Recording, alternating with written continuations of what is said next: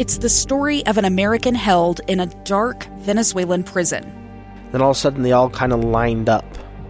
They pointed their guns at me. And this is the point where I thought, I'm going to die today. I'm Becky Bruce. I spent a year working on Hope in Darkness, which now has more than 2 million downloads. Find it on kslpodcast.com or wherever you listen to podcasts. Inside Sources. Inside Sources. Utah's source for exclusive access and insights behind the news. Here's the opinion page editor of the Deseret News, Boyd Matheson, on KSL News Radio 102.7 FM and 1160 AM. Welcome, everyone, to Inside Sources here on KSL News Radio. It is great to be with you today. I am Boyd Matheson, opinion editor at the Deseret News, and as always, we've got a lot of ground to cover in the fastest 60 minutes of radio as we actually attempt to slow things down for you, help you divide the rage from the reason, elevate the conversation, connect the dots, and help you make the news make sense on a Monday. A lot continues to go on here in the state of Utah and around the country and across the globe. And so we're going to break down all the things that are happening. So many unique things going on in the world right now that really do require us, if we're going to gain some understanding, to slow down. It's so easy to react to whatever is right in front of you because there's always something more right in front of you. And it's one more thing that can push a button or force a trigger or create angst or fear or anxiety. We've been watching over the weekend, obviously, as the state continues to open up and re-engage, as society re-engages, as the economy re-engages, as cases go up a little bit, as hospitalizations are up over the weekend. There's a lot to talk about in terms of what are we doing. I sort of like what Texas has done in terms of a motto for their people. It's like, you're responsible. Be responsible. And we can all do that. We can all do our part to make sure we're doing the right thing, social distancing, masks, hand washing, all of those things that we know. But it's really a challenge. We're going to talk about this in our final segment today. Why is moderation so incredibly hard for so many of us? We can do the extremes pretty easy and pretty well, for a period anyway. But when it gets to the moderation frame, we struggle. And so we're going to talk about that, especially as it relates to how we're dealing with the virus, what things are happening as we open things up and relax some of the restrictions. Why is it so hard to have restraint? And a little moderation in terms of what we're doing. So we're going to break all of that down as we go through the day today. Also have a fascinating interview you don't want to miss. It's 11:35. I've got just a really fun interview with Rabbi Yehuda Gurwitz from New York. He has a company that really is about making miracles. And they do that by tapping into people's generosity. So he is an extraordinary guy. His company is called Charidy, Charidy, charity.com. And they really tap into the power of giving, power of community. And it's just a fascinating take. I did a podcast with him for our Therefore What podcast, and I wanted to share some of that with you today. So if you want to figure out how to make a miracle, 11:35, come listen to the rabbi with me. It's just a great conversation. Also, it's a bit of a birthday day today. Deseret News turns 170, and we'll be joined by the editor of the Deseret News, Doug Wilkes, will join us here in studio coming up at 11:20 today. As always, join the conversation. I want to know what's on your mind, what you've been thinking over the weekend. Hopefully you had a chance to exhale just a little bit. That's good for all of us. It's very good for our thinking and elevating that thinking.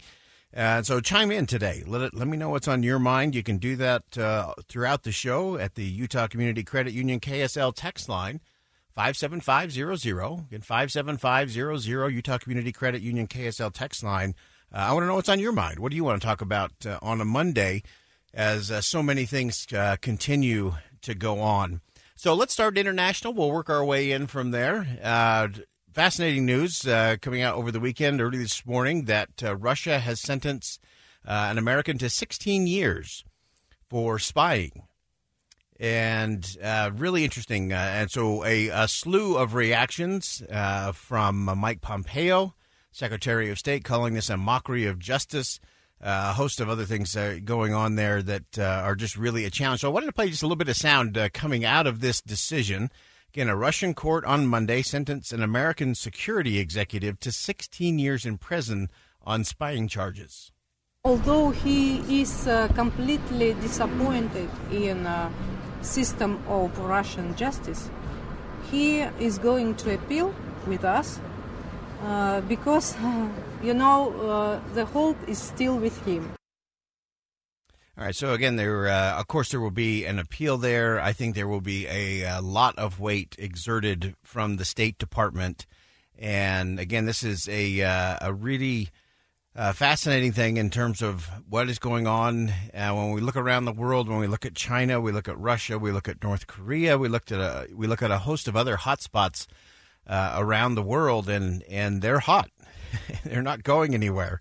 And so this one will be really interesting to watch. My sense is that between the ambassador, between the State Department, that there will be additional leverage placed there, and we'll watch that one move out as well as we go along.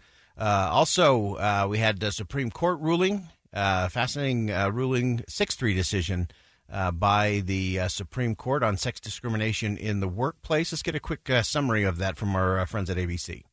In a 6-3 decision, the U.S. Supreme Court ruled the Civil Rights Act of 1964, which prohibits discrimination based on sex, also applies to sexual orientation and gender identity. It means someone cannot be fired merely for being gay or transgender. An employer who does so, the majority opinion said, fires that person for traits or actions it would not have questioned in members of a different sex. Sex plays a necessary and undisguisable role in the decision, exactly what Title VII forbids. Justice Neil Gorsuch wrote that opinion. Justices Alito, Kavanaugh, and Thomas dissented. Aaron Katursky, ABC News, New York.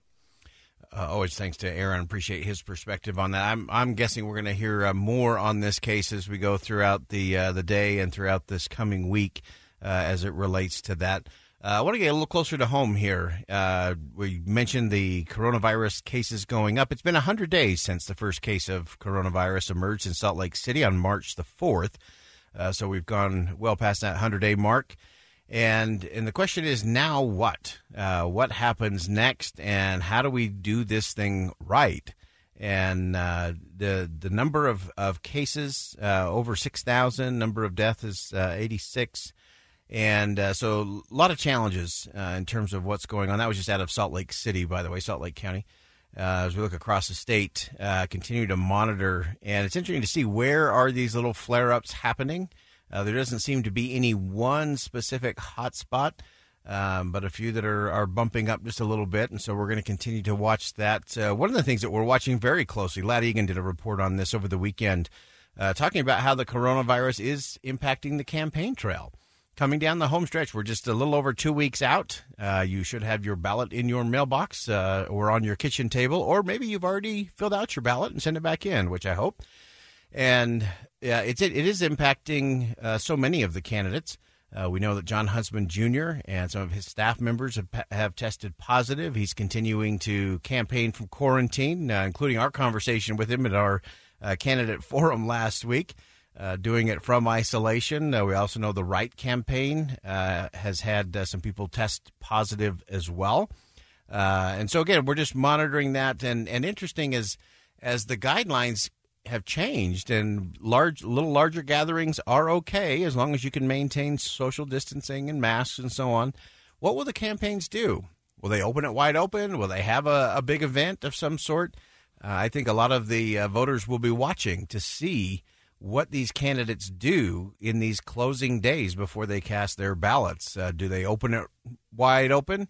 Do they stay a little reserved? What's the right strategy? What's the right tactic?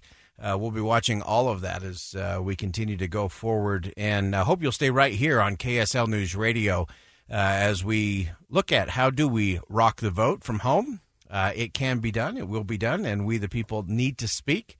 It's the most important thing we do as citizens. It's one of those coveted rights that we have in this country that we often take for granted, and we need to make sure that we are informed and then that we actually do the voting, get the voting done, and send it in. All right, we're going to go ahead and step aside for a quick commercial break. When we come back, as I mentioned, Doug Wilkes, editor of the Deseret News, will join us on a happy birthday for the Deseret News today, 170. Stay with us on KSL News Radio.